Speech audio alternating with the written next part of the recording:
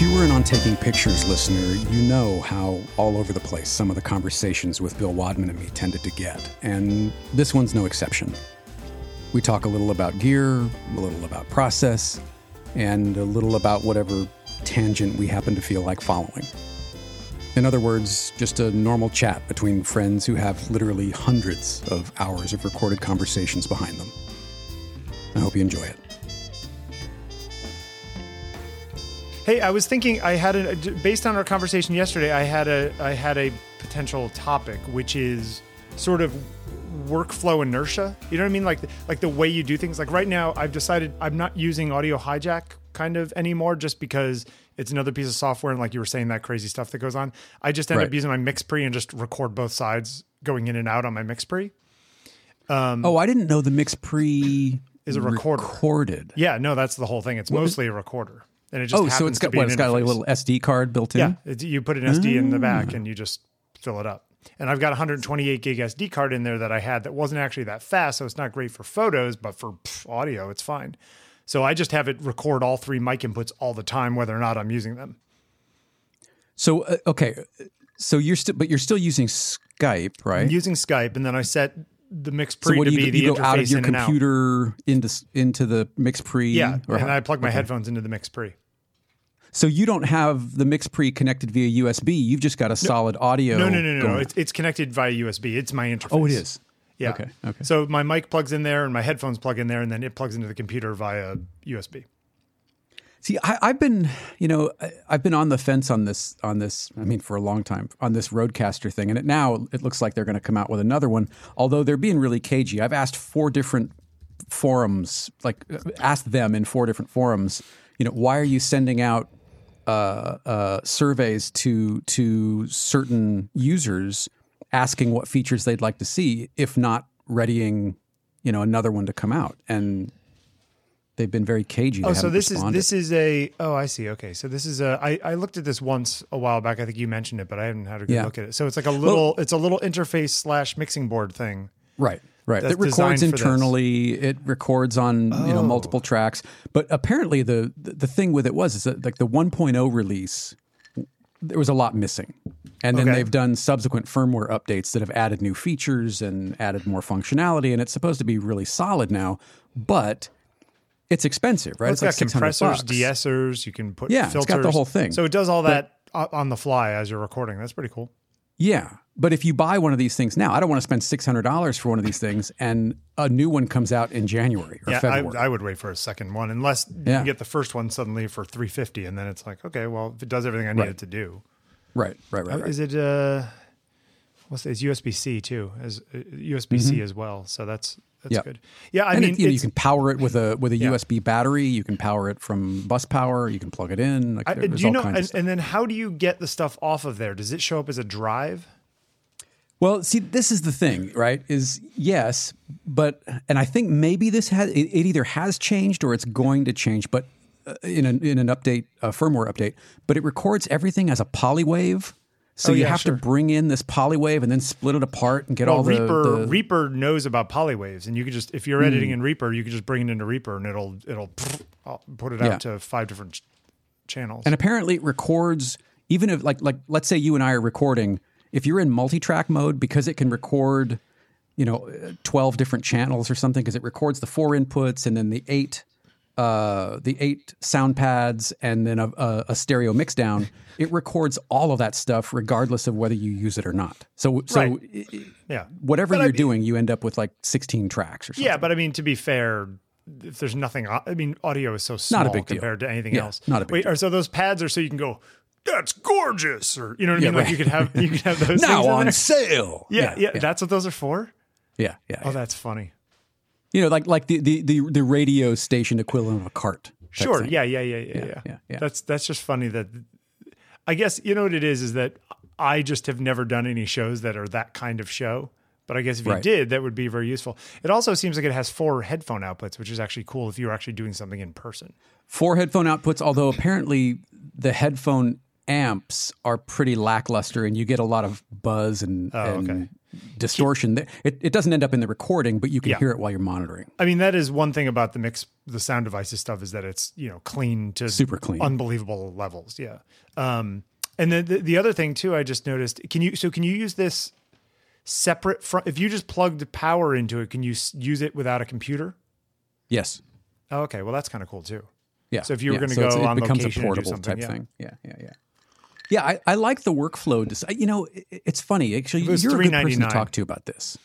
Yeah. Do what? If it was $3.99, I'd be like, yeah. If it was $3.99, yeah. But at $5.99, and it doesn't, everything's an extra. The little colored rings that go on the XLR cords, those are $20. The little TRRS, that lets you plug into the phone, that's another $20. Like they're just nickel diming after starting at a pretty high price point for what you're getting. Yeah, they're just trying to idiot proof it for idiots. I mean, with those like XLR plug things. So it's So now you're speaking my language. Well, we're set up and we're going in and doing this thing, and we want to make it sort of idiot proof so that somebody can just grab it and the orange goes to orange. You know what I mean? Right. Right. I mean, it makes sense. I guess. I mean, it makes sense that they make them. It doesn't make sense that they charge for them. I agree with you on that. Right. It should be in the those box. little plastic things should be in the box. Yeah. Right. Oh yeah, look at that. They cost 8 cents to make. The USB 1 is a USB power cable allowed to be powered by any USB output. So yeah, you could probably run this off of like one of those big Anker batteries. Yeah, sure. Yeah, you can. That's what I do with the Mix Pre. If I go up on the roof or something or go to somebody's house, I just bring one of the little 10,000 amp hour Anker batteries. Do you have to use like a FET head or a cloud lifter with your PR40, or does it have enough headroom? This thing is, this thing has clean. so much power in the preamps. It's nuts. Wow. Cool. In fact, it's funny enough. I was talking, was that Claude or somebody I was talking to was talking to one of the Sound Devices guys at, one of the, I don't know, at the store. Like the NAMM show or something. Yeah, one of those things. Yeah. And the guy said, listen, we don't say it because we don't want to say this and then have people come back to us. But if you see anything on the meter, you're fine. Like, wow. Like they're so clean that if it's 40 dB down, don't worry about it. You can pull it up and post and you're fine. Yeah. Wow. That's crazy. In fact, there's a kid who I shot a couple of years ago who knew that I had this one and wanted to sort of test it and came over. He had a Marantz recorder that he had some guy opened it up and modified the mic pre's, like made them better. Oh, wow. Yeah. And so he brought it over and he brought over a few microphones and he plugged them into a mic splitter and then recorded the output to both recorders and then took those files home to open them up to A/B them and to like look at them and stuff. Right. And I texted him the next day. I said, so what's the thing? He said, yeah, the mic pre's in your thing are 16 dB quieter than mine. Wow. After modification. Yeah. Yeah. Wow. Like the upgraded ones were 16 dB better. So it's just, I mean, I audio quality wise, I don't even question this thing. But the only annoying thing about it is that we're recording for 8 minutes. I hit record on it. It just means that when we're done, I have to pop the SD card out and pop it into the computer. You know what I mean? Like, it doesn't recognize it as a drive. Well, it does if I go into the settings and tell it to show up as a drive. It can't be both an audio and a drive simultaneously. Oh, okay. Because I think that's a limitation of USB. Yeah. Interesting. So, I can say, be a drive now, but it's easier just to pop the disc out than it is to go in there and make that change every time. You know what I mean? Right. And then this way it's always ready to go as this. And, it's sort of like, it's lo-fi sneakernet, but it always works, And I don't have to worry about Audio Hijack saying, we had I guess it was on Heather's little laptop, one of the laptops. Heather would record her zombie podcast, and then I don't know, a month or two ago, it just started doing these weird echoey things inside of Audio Hijack. Oh, really? Yeah, and I could not on fix her it. end or on both ends. He was hearing her echoed, and then she was hearing herself, even though I hadn't changed anything in the layout. And I went and recreated it, made it super basic, just like record my side, record Skype. Right. And it still was acting weird. And I was like, well, fuck this. We don't have time for this. Let's just plug this thing in and we'll record you externally. And I've just been doing it this way for now. And Stuart on the other side has been using our recordings of him as his recording. Oh, wow. I mean, Okay. it's not going to make it any better than Skype sounds, but Right, you know right, what I mean? right, It's a nice, clean version of that, you know? Anyway, Yeah, something to talk about. no, it's all this stuff is interesting, and you know, I know I'm going to change things up at some point. But there is like the way that you do it, and then there's a certain level of intransigence, and I'm not saying you, I'm saying everybody, with changing up how you do it, whether it's the lights you use, you know, the way you process stuff in Lightroom, the paints you use. Like, it's like, no, I use golden paints. Why? Because I used golden paints for the last 50 years. Right. You know, and it's, you know, you get into these things, and maybe it's the right answer for you, or maybe you just haven't looked at it in a long time. And I think that in some ways, you know, our conversation yesterday about Big Sur on Accidental Tech Podcast the other day, or yesterday, or whatever, today's, I was listening to it this morning early. They were talking about, the question was, talk John Siracusa out of installing Big Sur on his computer. He's just like, listen, my podcast schedule is usually really busy, so I don't have like days to like rebuild. And he's one of those people who's like super anal about rebuilding everything, you know, on his computer. So he's just, you know, this is time when I'm off of work and we're not doing shows next week for Christmas. So maybe this is the chance I get to go and this is the only window that he's got. Yeah. And he was talking about it, and he's just like, you know, I would love to have the new messages stuff in there. And, you know, Catalina's never been great for me. And I have a new laptop because he's got one of those Airs or whatever, like you have, you know, the M1s. He's just like, I've been using Big Sur, and like, it's fine. And it seems stable. It seems as stable as Catalina ever was, or more. So why am I sitting on Catalina? Like, talk me out of why I shouldn't just upgrade. But it was just this thing where there is a certain amount of like, you don't want to mess with anything. I was using Mojave up until very recently, when a couple of months ago, remember there was that crazy screw up where they messed up the update. Right. Yeah, there was a supplemental security fix that completely messed things up. It like hosed everybody. Yeah. And for me, I'd still be on Mojave right now if it weren't for that, you know, because it was working just fine. I'm not an early adopter. When I finally did install Catalina, and I think this is indicative of a lot of things in my life, when I finally made the jump to Catalina, it was after Big Sur came. I don't know, half a dozen dot releases. So it was, you know, all the things that were wrong with it, or kludgy or buggy, or, you know, otherwise wonky about the initial release had been fixed. And I never had the problems that people talked about. Yeah, theoretically. Yeah. But Big Sur, I haven't, I mean, you know, knock wood. It feels pretty good. It's been, I think, the most stable, smooth Mac OS release probably since, I don't know, maybe even El Cap. Yeah. Well, I mean, and that's exactly it. And and with your new computer, you're forced to use it.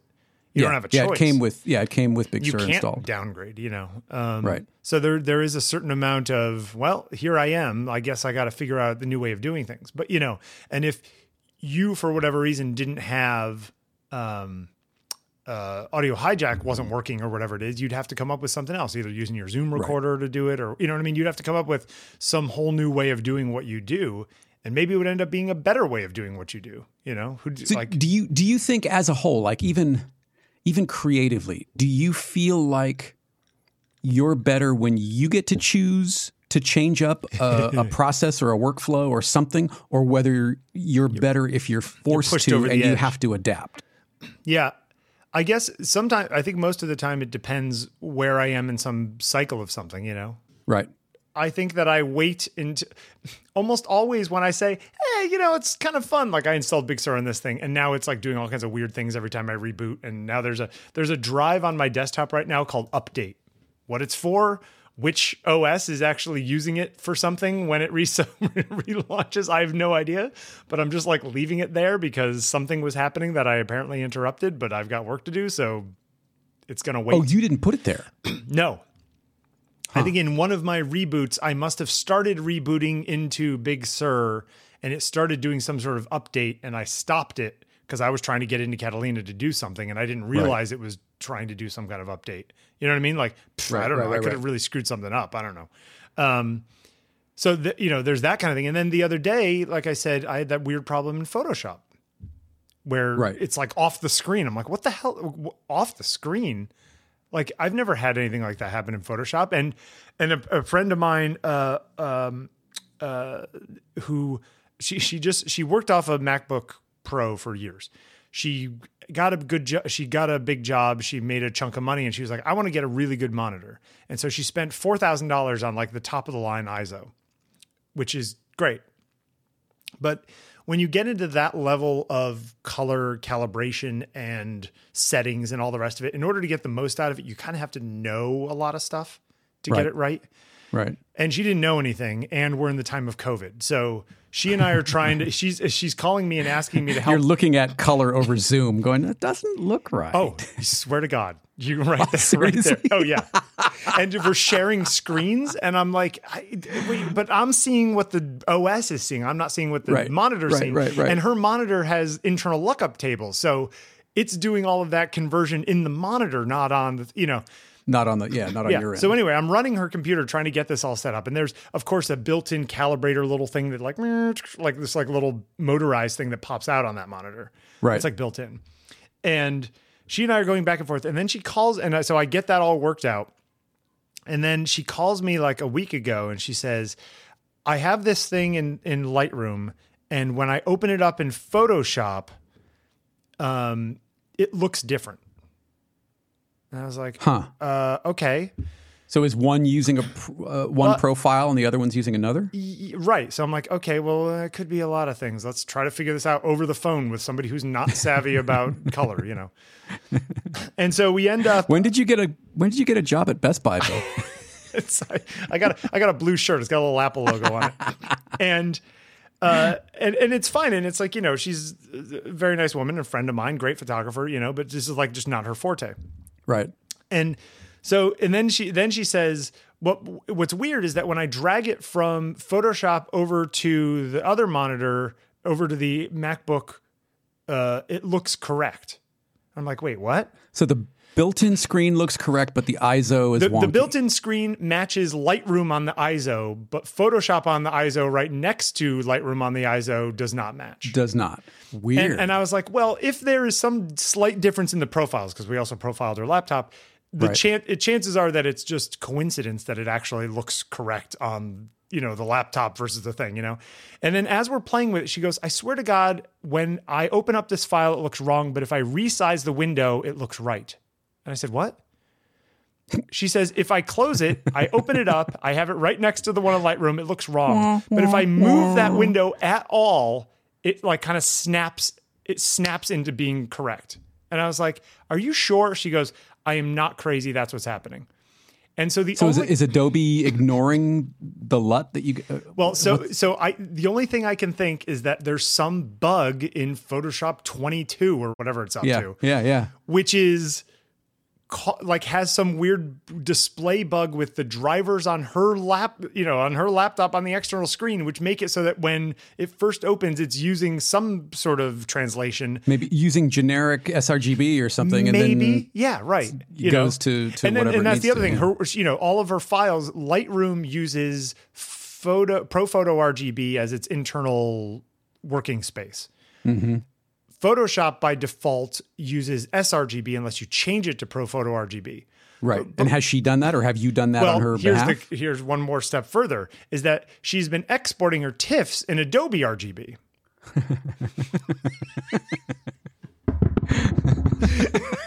I'm sorry. Right? Okay. So not only does the right hand not know what the left hand is doing, it's somebody else's left hand. Yeah, there are changes, there are differences happening. There's deltas on multiple levels, right? Right. And trying to figure out the matrix of these different things and how they intersect and what's affecting what. And not to mention the fact that, the monitor, the ISO is 10 times better, an order of magnitude more accurate monitor than the one built into her 4-year-old MacBook. Right. Also means that maybe it's just that you're noticing a difference because this monitor is so much more accurate that like little tiny shifts, you're noticing them more because it's a better monitor. You know what I mean? It's much more subtle. So does Bill see this as a challenge to solve or an annoyance to squelch? Can I answer that once I solve it? if I solve it, then it will be a mountain that I climbed and solved. If I don't solve it, then it's Adobe's fault. Yeah. What's the over under on Bill going crazy before solving this problem in trying to solve the problem? Right. But you see what I mean? How this is an example of, now I think what happened is that Photoshop automatically updated to this latest version. She's like, I haven't updated Photoshop in a while. And I was like, I think Adobe did. So they're pushing automatic updates unless you tell them not to. Yeah. So if she rebooted her computer, or I don't know exactly what instantiates it, but there are auto update. There's keep my apps updated inside of the Creative Cloud app. So it could be that she didn't want to do this and it chose to do it itself. Now, if you're somebody who's working and trying to get stuff done, yeah, she's a working professional trying to get things out the door. Yeah. Yeah. Wow. And the biggest problem with, I think, color stuff with photographers is that now what you thought was reality, looking at your laptop screen or looking at this ISO or looking at my iMac Pro or whatever, right? You think that is reality. So you make choices and decisions based upon what you're looking at. But the minute you look at another screen and it's slightly different, and then you open it in a different app and that same picture is slightly different, it's like, whoa, hold on a second. You're questioning your entire existence. Yeah, which one is canon? Yeah. And then you're wondering, who have I been sending this stuff to? Who of those people are using this same ISO monitor and thinking, wow, her colors are way wonky. Yeah, that skin's a little yellow. And we're talking about real subtle. I mean, you know what I mean? Not real subtle, but like pretty subtle. The kind of subtle where if you sent this to somebody to make a print for you and you got a print back and you didn't have them right next to each other, you'd say, oh, that print looks great. Yeah. Yeah. But then you put it next to you and go, oh yeah, it is a little more green on her shirt or whatever. Yeah. Yeah. The cheeks are a little different here. But, does that matter? I don't know. Yeah. But if you're of that mindset and if you're spending $4,000 on a monitor, yeah. So I think that the problem is that I think we all want, whether we're podcasting, whether we're working on photos, whether we're editing audio, the minute things start sort of shifting under our feet that we can't control, you know what I mean? That's when it gets frustrating. Okay, let's go back for a minute. Let me ask you something. Let's go back a couple years now. When you went to medium format, have a seat. When you went to medium format, I had to switch my workflow entirely. But did you see that as an opportunity? An opportunity or an obstacle? At the time, I saw it as a necessity. I use Capture One now for my raw editing. But only because the sensor in the Pentax is the same one as the IQ250. So Phase has done a whole lot of really great work on maximizing the raw files that come off that sensor. So I thought have they done an update where you can read it natively, or do you still have to do the little batch thing? I still have to do my little batch thing. In fact, if anything, I think they've made it harder to do. Oh, really? Yeah. In fact, I'm using Capture One 12, I think, and not Capture One 22 or whatever the heck they're up to. Because they jumped from 12 to 20, I think, and now they're on 21. Right. Yeah, 21, 22. Something. Yeah, I'm using Capture One 12 because as far as I know, there's nothing in there that I need. You know what I mean? Nothing new. Yeah. But I'm using it. Yeah. So I have to do that little metadata conversion thing, and then I basically have one session because Capture One's more of a session kind of design. So you're not using individual catalogs then, or one monster catalog? Well, I would love to use one monster catalog. That's what I did in Lightroom. But if you do that, there is a catalog function in Capture One, but it's kludgy and it slows things down. So what I do is I just have a single session, and then inside the session, in the little sort of library window, is your hard drive, is like all of the folders of your hard drive. You can, go around your hard drive and do whatever you need to do. So I just jump between folders and it sort of rebuilds the session in real time. So it's basically, I just say like, oh no, that's not the folder I'm looking in now. Now this one is. Right. And because. So you're almost using it as bridge, like just as a kind of a real time, this is where I'm at and here's what I need kind of thing. Exactly. Okay. Right. I don't have a separate session for each each folder I go into. But it's all right because all of the stuff that Capture One does, it saves inside of folders inside with your pictures. So if I just jump to another folder, if Capture One has seen that before, it keeps all those settings and everything. So it kind of do you use like Capture One as your import tool, or do you import manually? And then I import manually. Yeah, you do. Yeah. In fact, well, as part of the thing, so I stick my card in, I copy them to a folder, which I'm particular about, like how I name my folder, and then I select everything and I use my little script, which both allows me to rename. It takes the underscore image underscore or whatever it is and replaces that with whatever I type in. So I could type in, Jeffrey Sidoris, and then it would use the postfix, the numbers of the file stay with there. So it'd be Jeffrey Sidoris 4467 or whatever, Right. And so in the process, it renames and it converts them into the right kind of thing. And then I just go into Capture One and they're all there. Yeah. So I had to do all of that right when I got this camera. I had to start doing it completely differently. Right, because that's not how you had done it with your Canon stuff. No, I would use Lightroom for that. Right. And so, yeah, it was a little bit of a, I don't know. To me, it we've talked a lot about having things be a little more slow and deliberate and harder sometimes is better. Yes. Hello. Yeah. See everything Jeffrey Sidoris has ever said or written. That's right. That's right. But so for me, it all of that sort of conjuring in some ways kind of went along with the whole idea of moving to a bigger format and kind of shooting slower anyway. Mm-hmm. So it was like, okay, so my job now is to basically process get the roll out and put it on the reel. You know what I mean? That's kind of how it felt like sticking the card in the back of the camera or in the back of the computer. Has there been a practical upshot to all of it? Do you feel like you're, and this is Jesus, we've spent 10,000 hours talking about good and better, but have we? But was it good or better? Yeah. I don't know. Was it good or better? Where did we land? Has there been a, I'm not even going to say an improvement. I'm going to say change. Has there been a change that you can see in the way you photograph? Because you've had a few years now to kind of work out some of the kinks. I'm very used to this camera. Yeah. Yeah. Yes, I think in two ways. I think that there's so much dynamic range in this camera that I can shoot in a certain way and kind of know what I have when I go home and know how malleable it is. You know what I mean? Like, so sometimes people say, "Oh, can I see the back of the camera?" I was like, "I can show it to you, but I'm exposing for the sky, so you're in complete shadow, so you can't see anything." Right. Because you've got a lot of room to massage things on the back end. Yeah, I have more. I have gobbles of dynamic range. So that's part of it. And the shape of the ratio of the sensor really changed the way I look at things. Because this is like a 3x4, so it's a little, it's closer to like a 6:4:5 kind of ratio, which is very close to like a 4x5 ratio, like an 8x10. Right.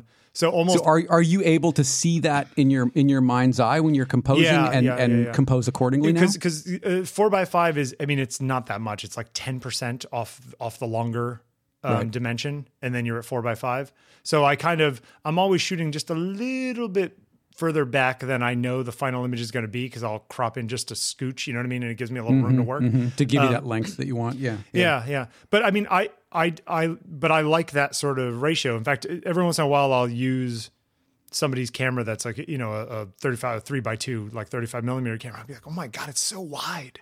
Yeah. You know what I mean? Or when you turn a portrait, it's so tall. Like it feels like it feels like suddenly you're shooting with like the Empire State Building as your window, and you're like, what the I need heck? an 11x22 frame if you Yeah, so in those ways it's different. I like my work in the past few years, and I think that some of it, I think that having this camera has improved my work, and I think that the working with this camera has made me a better photographer. Certainly when you're working on files in Photoshop and you're retouching, or you're trying to do selections, or you're trying to do all that, having a lot of resolution is amazing.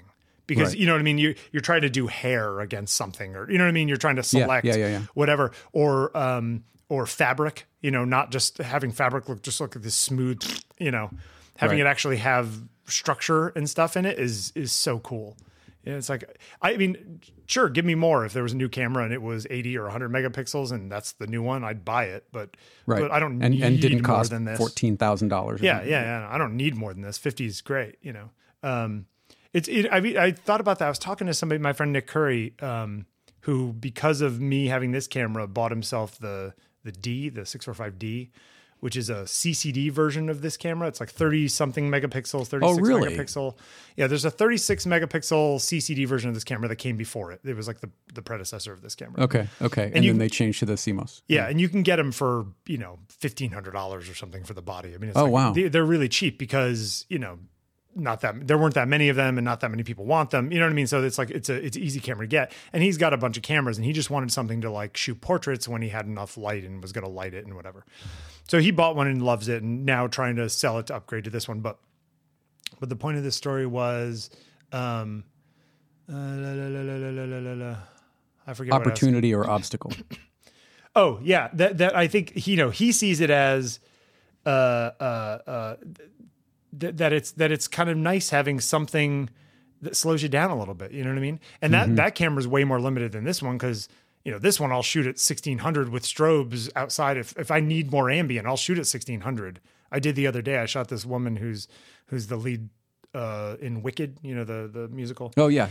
And we were underneath the theater that Wicked is in is between two street blocks and it's a 20-foot overhang. You know what I mean? Like it's underneath, it's between two buildings. It's like you have to walk like a walkway between two blocks. Right. So you're getting very little. It was 3:30 in the afternoon, which nowadays is like no light. And we were underneath a thing, 50 feet from any sort of sunlight at all. And there were, so it was like there was almost no ambient light to sort of fill. And I did not like, I brought little strobes with me. I didn't bring, let's light up 50 feet of a side of the building. So I was at 1600 and my strobes were down at like 128th power. They were all the way down, I had to keep just moving them back. Just that little teeny bit of kick that you needed. Yeah, but that kick ended up being, like a lot, Yeah.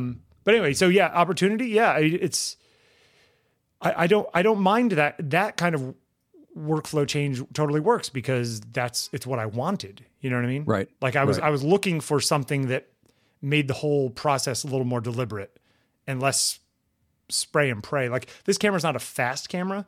It can do, I think 3 frames a second, but I've never turned on multi-frame, I've never used it that way. Right. And so, there's some people I meet and it's like, man, how many pictures did you take? Well, I took 600 pictures. I'm like, you took 600 pictures? I did. Well, it was a long lunch. I know.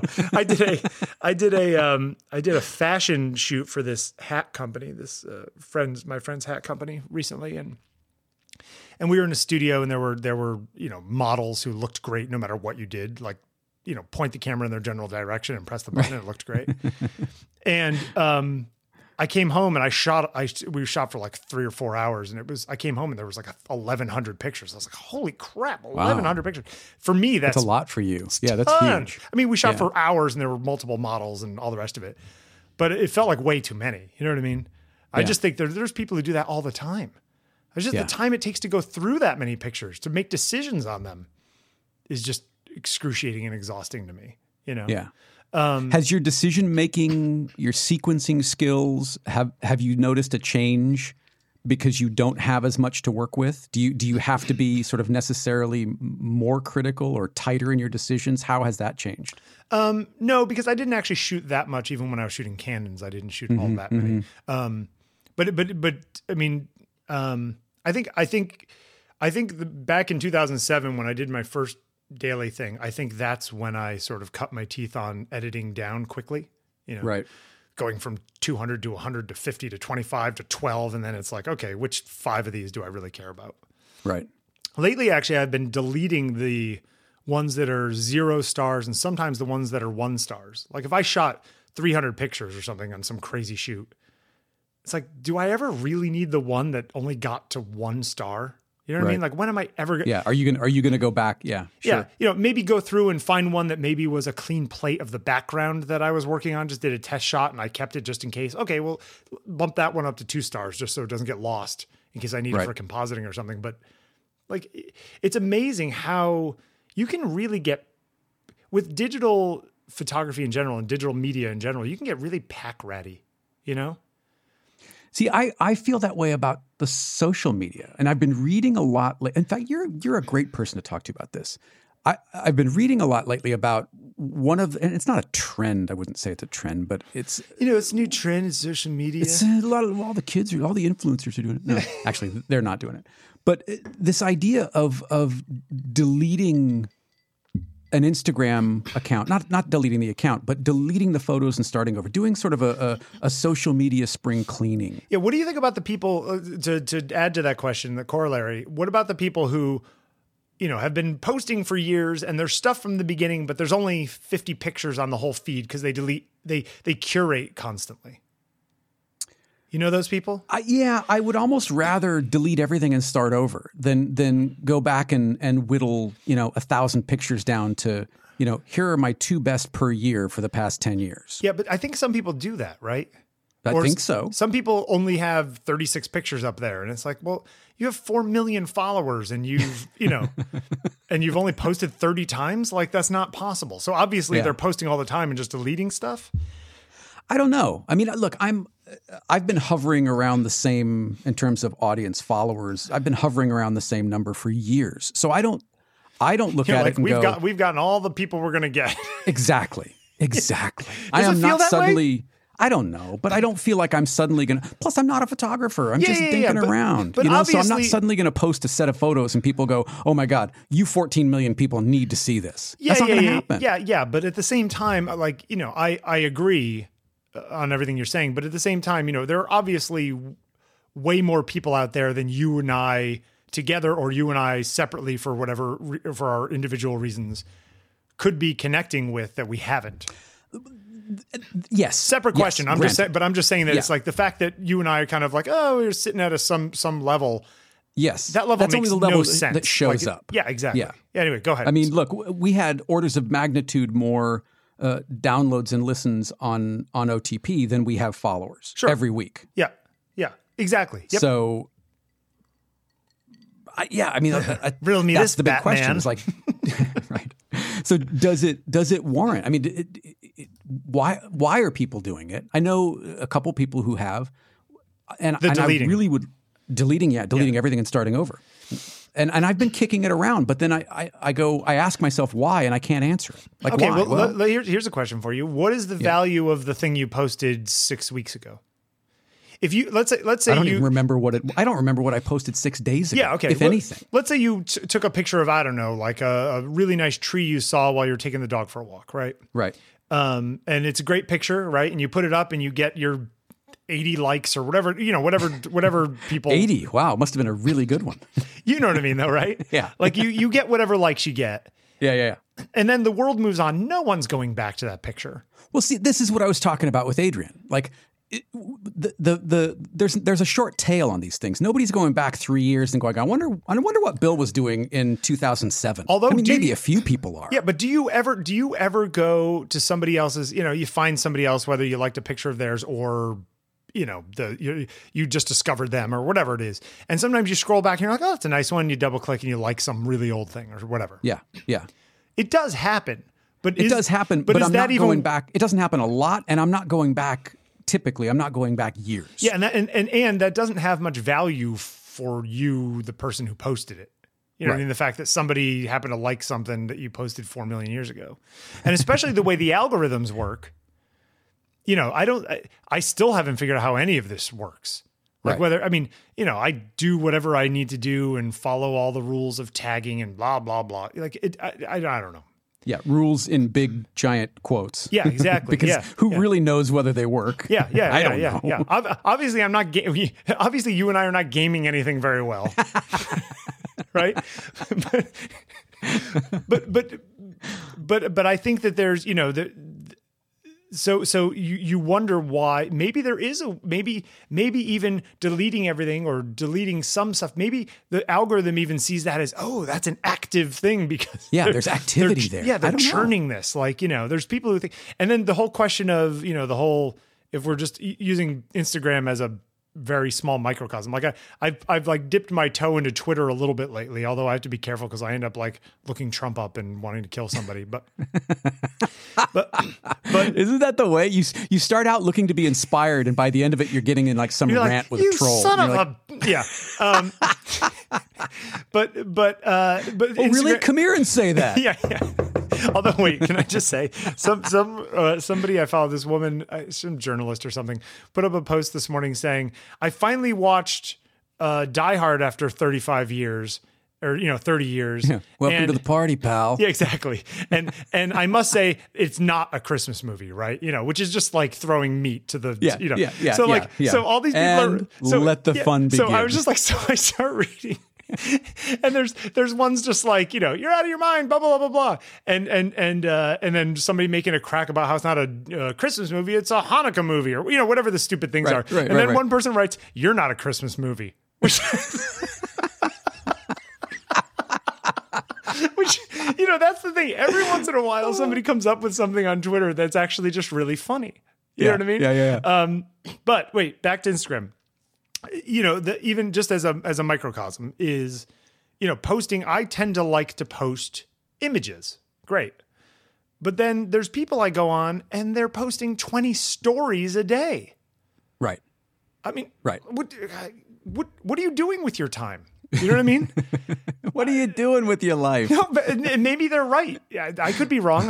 I'm perfectly willing to say that I'm wrong. I totally feel like, I still like websites and emails. So what do I know? Yeah, right. Same. I'm trying to figure that out. It's like, I'll ask Adrian, how can I bring websites back? She's like, you can't. Move on. Right. But and she's probably not wrong. No, she's probably not wrong. But is the algorithm looking at me and you and saying, well, they don't put a lot of stories up, so they must be old school years, so then people don't need to find them. But I think there's some truth to that. There's a guy I follow, Chris Do, and he's a graphic designer. The Future, this place, The Future? I don't. F-U-T-U-R, they don't do with the E.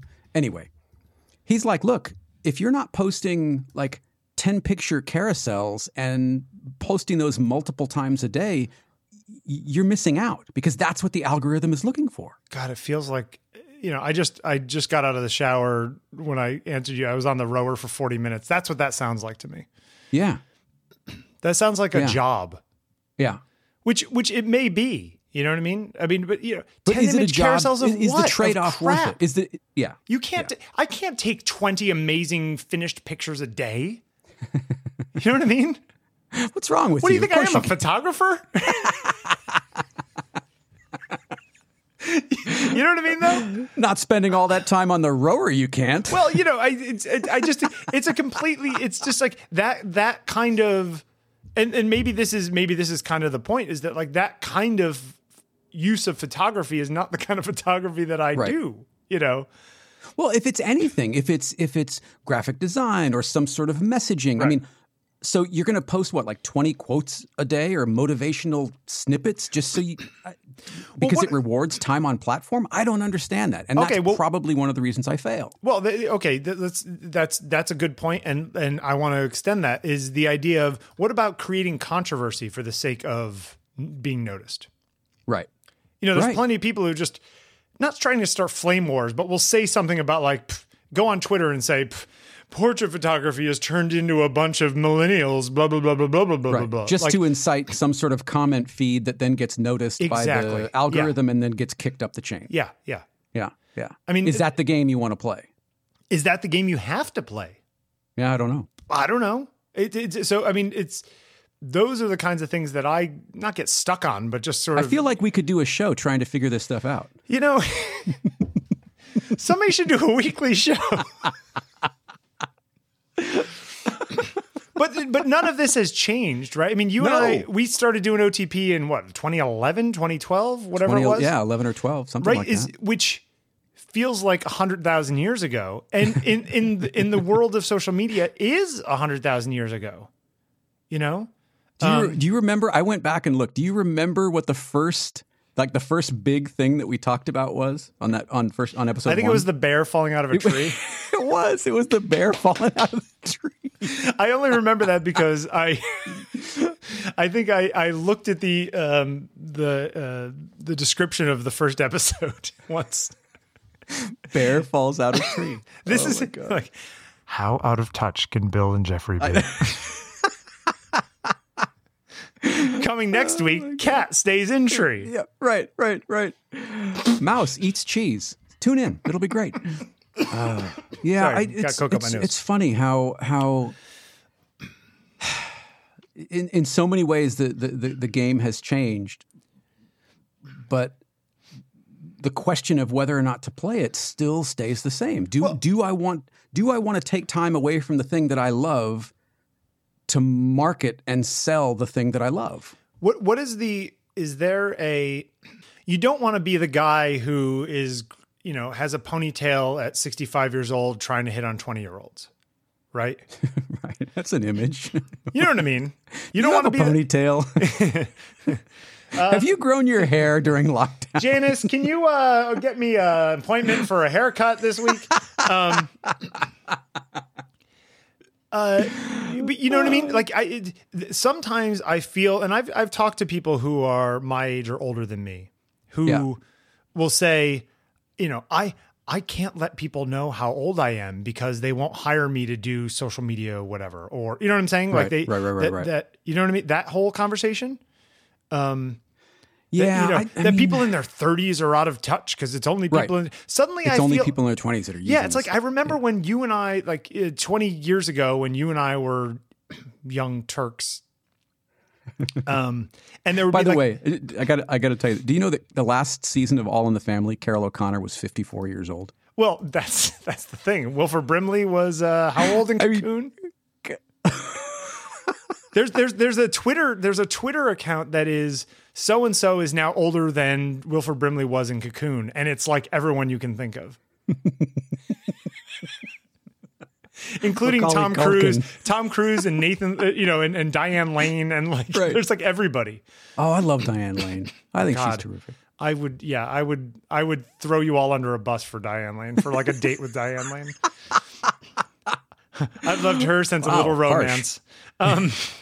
Anyway, but there is this idea, when we were young and there were the older people in the office and they'd be like, it's really hard getting a job as an old person. And you'd be like, whatever, grandpa, the world's moved on. You know what I mean? There's like, there's that sensation. Go back in the garage and make your buggy whip, Gramps. Yeah, exactly. Yeah. Why don't you go start HP,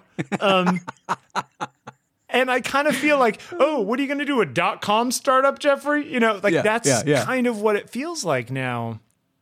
And I don't think that chasing that can work. You know what I mean? Then I don't know. I think that, and I feel a lot of that way about social media in general. So I was like, I'll do it and I'll do what I can and I'll do what I want, but I'll be there. So I have to be there. Right. To the degree that you're able to. Yeah. Yeah, but I'm not going to change my lifestyle and everything I do in order to follow something that's going to be different in 18 months anyway. Like that just seems exhausting. I mean, it's like I back, the old adage I used to use, I'm not going to be thinking about that on my deathbed. Like, I should have put up 10 image carousels on Instagram. Maybe I should have rejoined Flickr. Exactly. Right. Yeah. And so it's, I don't know. It's the whole follower thing. I don't know. I don't know. I wonder how it will change because it's, you see that studies, like the numbers have gone through the roof during lockdown and everything. I wonder when people are finally able to sort of move about the world again. What, the numbers have gone up in social media? Yeah. Okay. I haven't kept up. Yeah. I saw a couple things that said that, time in front of these things has gone up because people are home and they've got the time. They have nothing else to do. Yeah. When this changes, when either herd immunity takes over or the vaccine, whatever it is. Yeah. Plato's Retreat is going to reopen. I honestly wonder if that's what's going to happen. We're going to have this huge sexual renaissance because everyone's going to be like, I want to get it on. I've been in a box for the last year, You don't think that there's a chance that that's going to happen? Maybe. Maybe it's going to be like the free love of the late 60s, early 70s In all fact, over again. there was a New York Times editorial op-ed by some author, this woman who was basically saying that. That's funny. yeah. I mean, maybe, right? Something's going to change. The thing is, you can never know. I mean, even in my industry, I'd settle for shaking hands and a hug. I mean, that's where I'm at. yeah. I'm like, just contact with some people. Yeah. There's all that talk about how shaking hands is going to go on the outs and no one's going to shake hands anymore. It's like, Boy, that'd I be hope really not. sad. I hope not. I like shaking hands. Me too.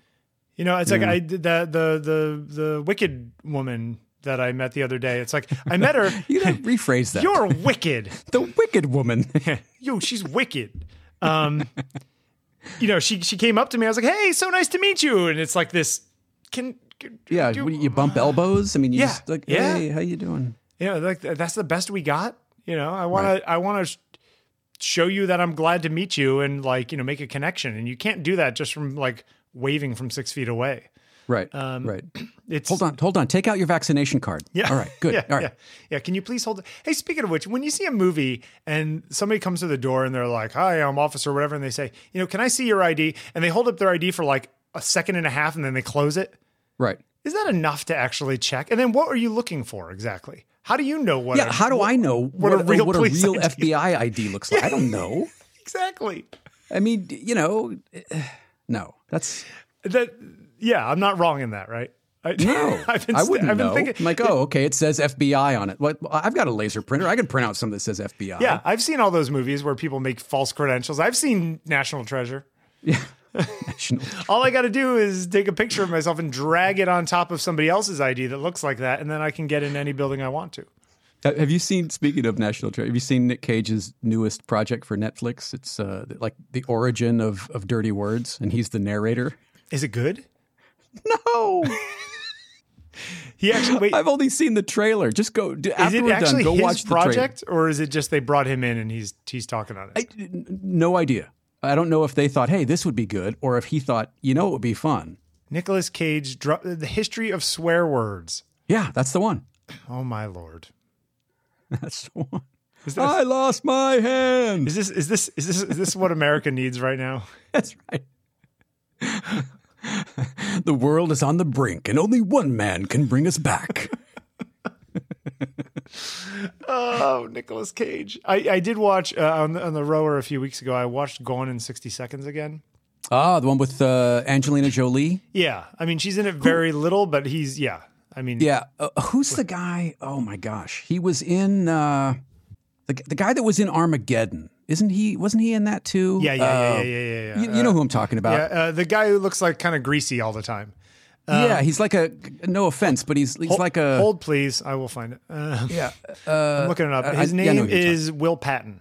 Will Patton. That's him. That's him. Yeah. He's in that too, right? Yep. He's in that too. And I mean, and again, it's not a good movie, but it's a good movie to exercise to, because it's basically, did you see somebody said that Rocky IV was 35 minutes of Rocky IV's runtime are montages against music? Right. It's basically a music him video. Lifting the tree and didn't we talk about where the sit-ups that he was doing, hanging off the edge of the thing? Oh God, I want to do those sit-ups. That's my goal. You should do a trailer for you as a photographer. Don't say a word. It's just you, on set to a music. It's just a montage of you working on different sets. Lifting up a camera, putting it down. And it's just like, you're the best around. Yeah, I'm flipping through pictures and capture one. And it's a close-ups on my fingers choosing 1 to 4 stars. Right. Oh my God, that would be so great. Somebody should make that. That's a good idea. That's something I want to talk to you about. Gary Yost, who how is Gary? God, I haven't talked to him in forever. How's he doing? Gary's good, and he emailed me a few weeks ago, and he said, "Hey, this is what I've been working on lately, just to give you a heads up." And it was a press release for a VR documentary that he made about COVID with another guy. Wait, it's in VR? Right, exactly. Wow. And, right. It's like 35 minutes long. It's about this doctor who got COVID and what he kind of went through. And, Gary called in some favors from all of his crazy 3D Studio Max buddies and all the rest of it. So he sends me a thing and I said, Gary, I'd love to see it, but I don't have a VR headset. So, and I've never used one. Have you used one of these things? No. Okay. So Gary said, well, listen, I have an Oculus Go that is sort of my loaner pair, and I've loaned it to this woman I know in Brooklyn. And so if I can connect you guys, maybe you can hand it off and you can see it before she sends it back to me. I was like, great. So the next day I meet up with this woman. She gives me this thing, and I won't go into the nitty gritty of like hooking it up to your phone because it's like a whole thing. And this is an Oculus Go. And so it's built for mobile phones, not the computer. No, it's self-contained, but you sort of set it up with an app from the phone just to like get it going. It does a Bluetooth connection to the headset just to like log into Facebook and to like download apps to it and stuff like that. So anyway, you have to sideload his movie because whatever reasons. So I figure all that out. Whatever reasons. Well, I just, it's stuff we could get into for an hour, but we don't have an hour. So next week. Bill talking about sideloading for reasons, is that, I put it on, and first of all, you have a handset that when you have the headset on has like a laser pointer that goes to infinity wherever you're pointing it. So the interface comes up in front of you when you have the headset on. You can choose it's like a point and click interface. Yeah. And so even when you're setting it up, it says, what background do you want? Do you want, Horseshoe Bend in Arizona? And I go, yeah, sure. Wow. Boom. And all of a sudden you are 20 feet off the edge and 20 feet up from the edge of Horseshoe Bend. And you can look in every direction, including down. No kidding. Yeah. Wow. And it's a little. Does it get you queasy? Oh yeah. Yeah. I mean, and that's a stable one. That's just like, that's just a static picture that you're looking around, and it's impressive. Then there are roller coasters you can go on. Nope. Yep. Nope. That one made me a little sick. Wow. But anyway, Gary, so they're filming these things in like those little Ricoh like 360 cameras, that kind of a thing? Well, I think that, some of the lower end stuff and some of the stuff you see on the internet. And then there's, just a quick aside, there's also VR porn, which is like a whole thing. What? Where like you are in the room as the person being, Really? Yes. It's very weird. I was like, I want to see what this is like. And I was like, holy crap, that is very strange. Huh. So back to Gary's thing. So I watched Gary's movie, and it's VR 3D. So you're sitting in a hospital room. He's sitting on the thing talking to you and like saying, and it was September 30th. And I suddenly started feeling whatever. And he's like looking at the camera. But while he's talking to you, looking at the camera, Jeffrey, you can turn around and look out the door and look at the crap that's on the table. You don't have to, you can completely ignore him and just look around the room. And can you hear the spatialness of the sound change as well? As you turn your head. Wow. Right? Wow. So I watched this 35-minute documentary. In it, Gary also has got the CT scans from the doctor of his chest, of his lungs, when he was at the thick of this thing, gave them to a radiologist. The radiologist is talking about them. And then he goes and turned the slices of the CT scan into a 3D model so you can highlight things inside of it and move around them in 3D. Wow. Like you're not doing it. Iron Man. Yeah, you're yeah. Wow. I mean, you're not doing it. You're just flying around them, but like, they made it that way. Yeah. And then, and then there's a whole other thing where you're in this sort of completely rendered space of watching a coronavirus bump into and connect to a cell, get pulled into that cell and replicate itself, and then pop back out. And so after this was all done, next day I called Gary and I had this half-hour conversation with him about all this. And he tells me how he uses this, I think it was Japanese company's camera. There's only 20 of them in the world, and Gary has 2 of them. Of course he does. Yeah. And he's such a badass. Oh, he's so badass. And that the 3D rendered thing, which was maybe 3 minutes of stuff. He said that this company donated $30,000 of render farm time. Wow. To render that 2 or 3 minutes. 2 or 3 minutes. Wow. Because that's how high res it is. Wow. Because it needs to be, I mean, what I was seeing, I guess, was a 4K video. So everything around me was the 4K 3D rendered total. thing, that's in 360 as well. You can look around Yeah. while that's playing. Wow. Wow. So you're inside this thing, but like you're looking in front of you, and maybe you're only seeing the equivalent of like a 720p or less res. It's not very high res. Right.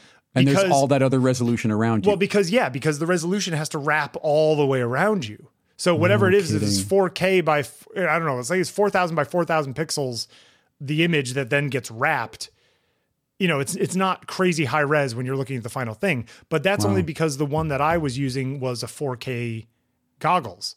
There are 6K ones and there are 8K ones. And apparently they rendered this thing at like 8K or 10K or some ridiculous thing. But the reason I bring this all up and say this is that it made both 2D video and stills feel like they were from the dark ages. And I'm not saying that this is the way everything is going to be, right? Because it's very specialized. And when you hear how long and how much work and how much time it took for Gary to make a 35-minute piece, they're not making everything like this. It's you know, it's just excruciatingly slow. And talk about workflows. Holy crap. The things that these guys had to figure out because no one knows how to do it. You know what I mean? Or there's a handful of people doing work like this. Was absolutely nuts.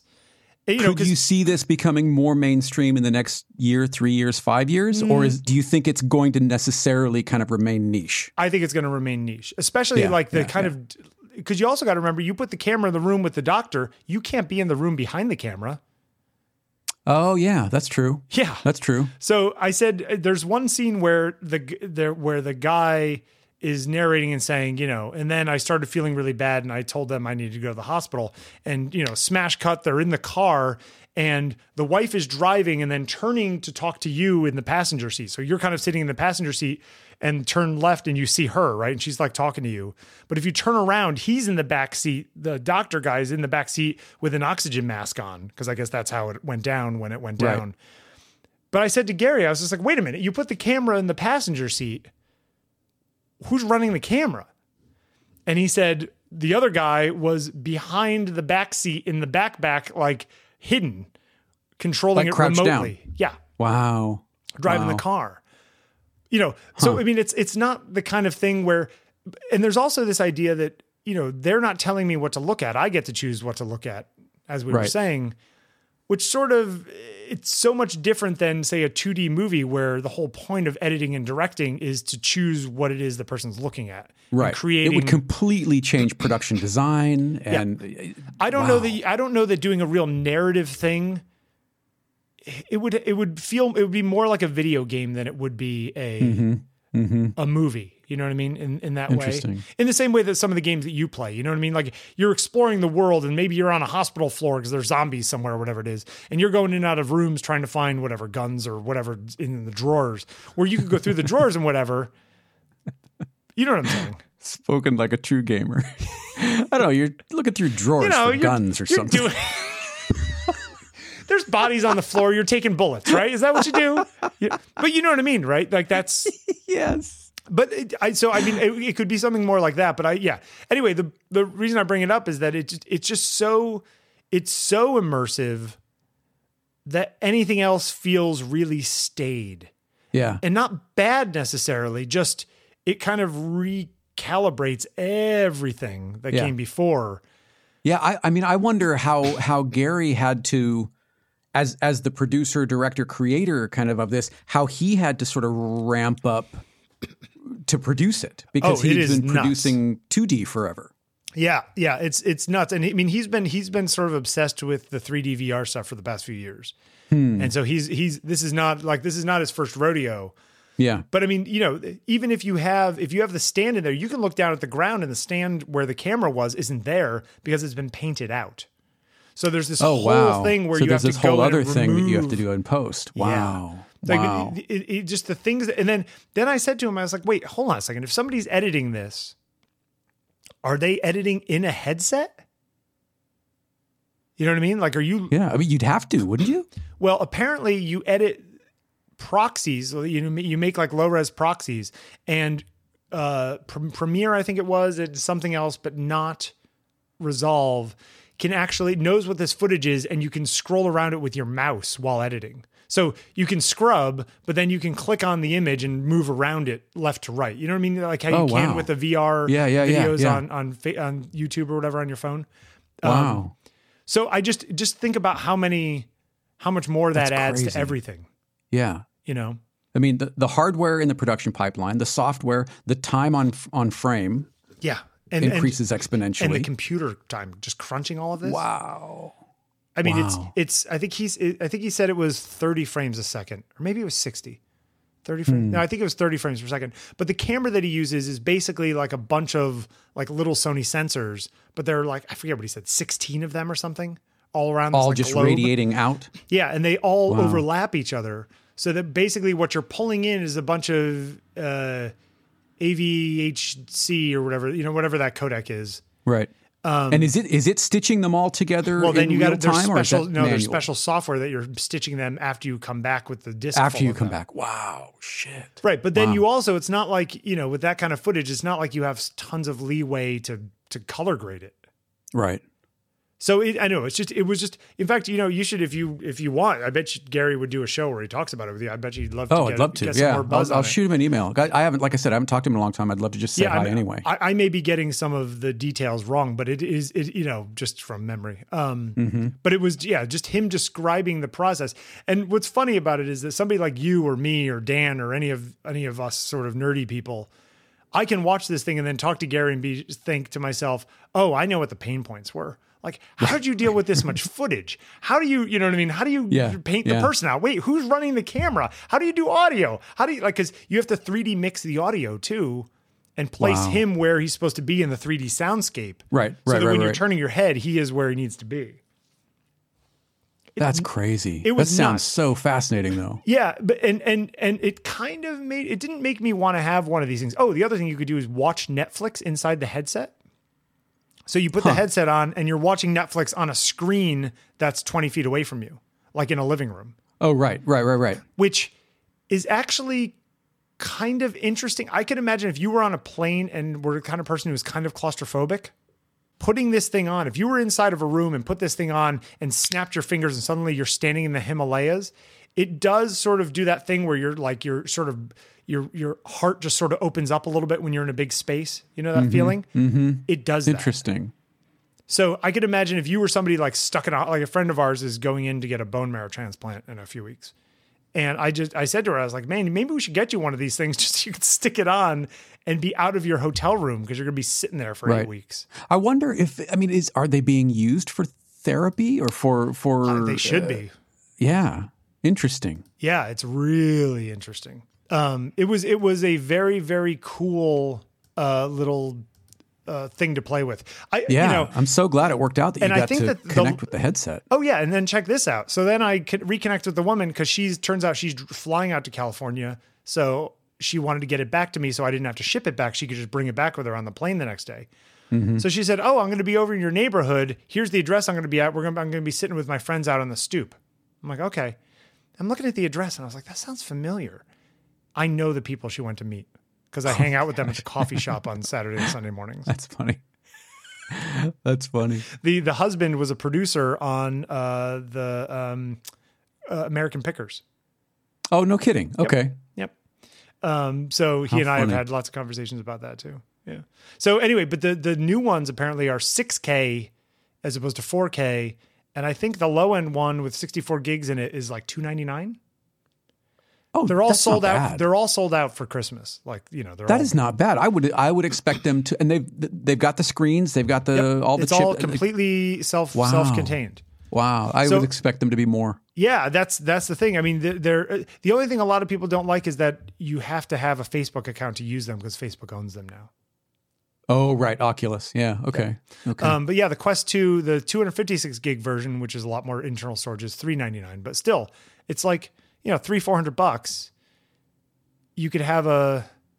So is it any non VR content will just appear, as you said, like a big projected screen, right? Yeah, kind of. Yeah. Yeah. Okay. And you can also browse the web in there, which is weird. Wow. It's really, it's neat. We're inching towards WALL-E, aren't we? Yeah, the thing is that I don't think that these things are ever going to be in everybody kind of thing. I think they're going to stay a weird little niche kind of thing, but it is a neat trick.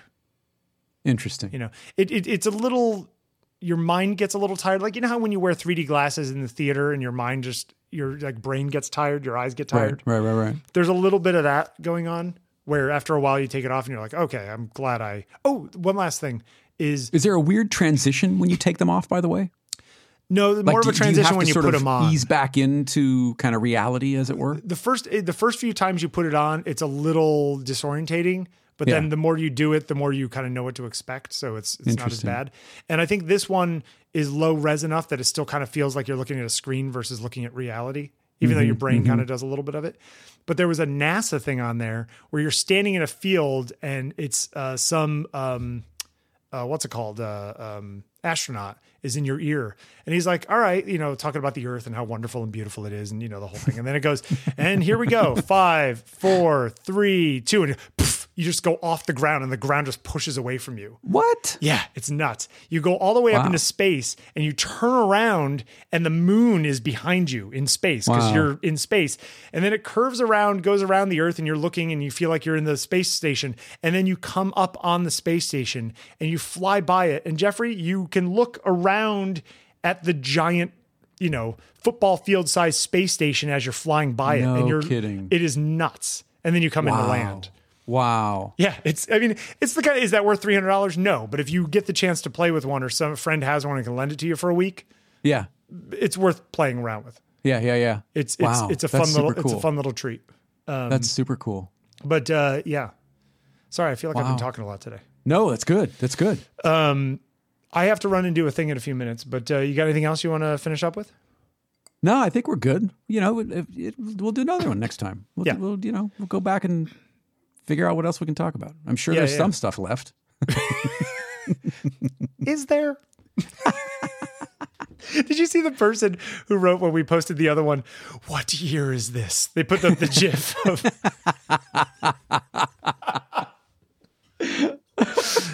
I thought you that don't was know, funny. do you? Yeah. We're just messing with you. All right. Well, let's do a sign off. Where do people find you?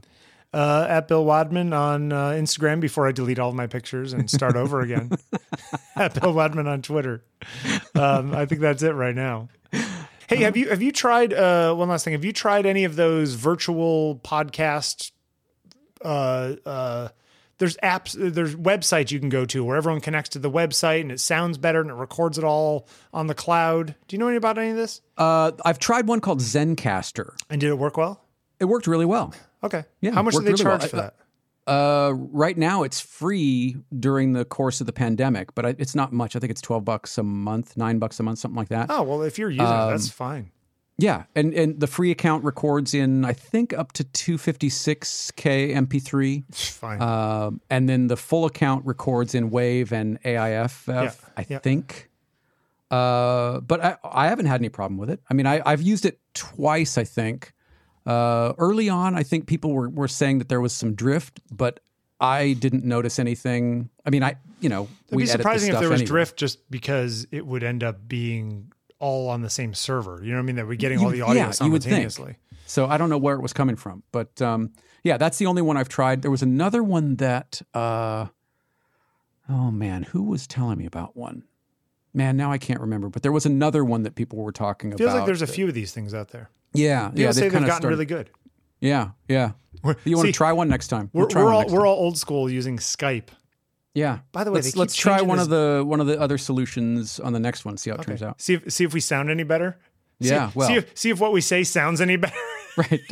Is there an interestingness filter that we can enable?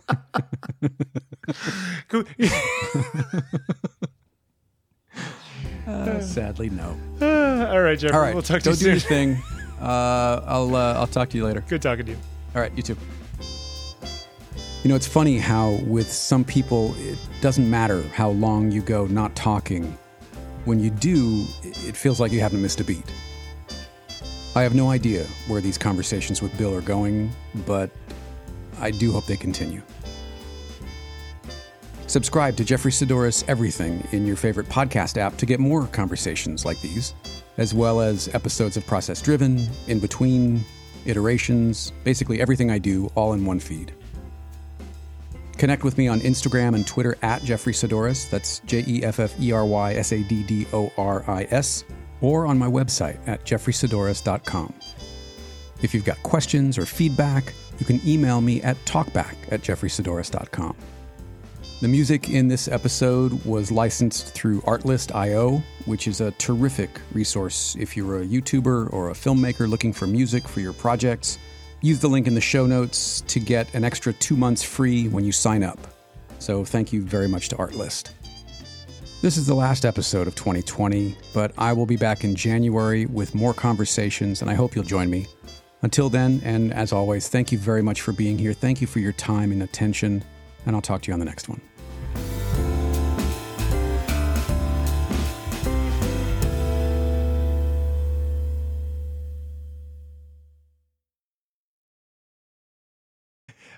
For some reason, I was just clicking on CNN while waiting for you, and there was something about the Bachelorette woman, I don't know, getting engaged on whatever that show is, right? I guess The Bachelorette.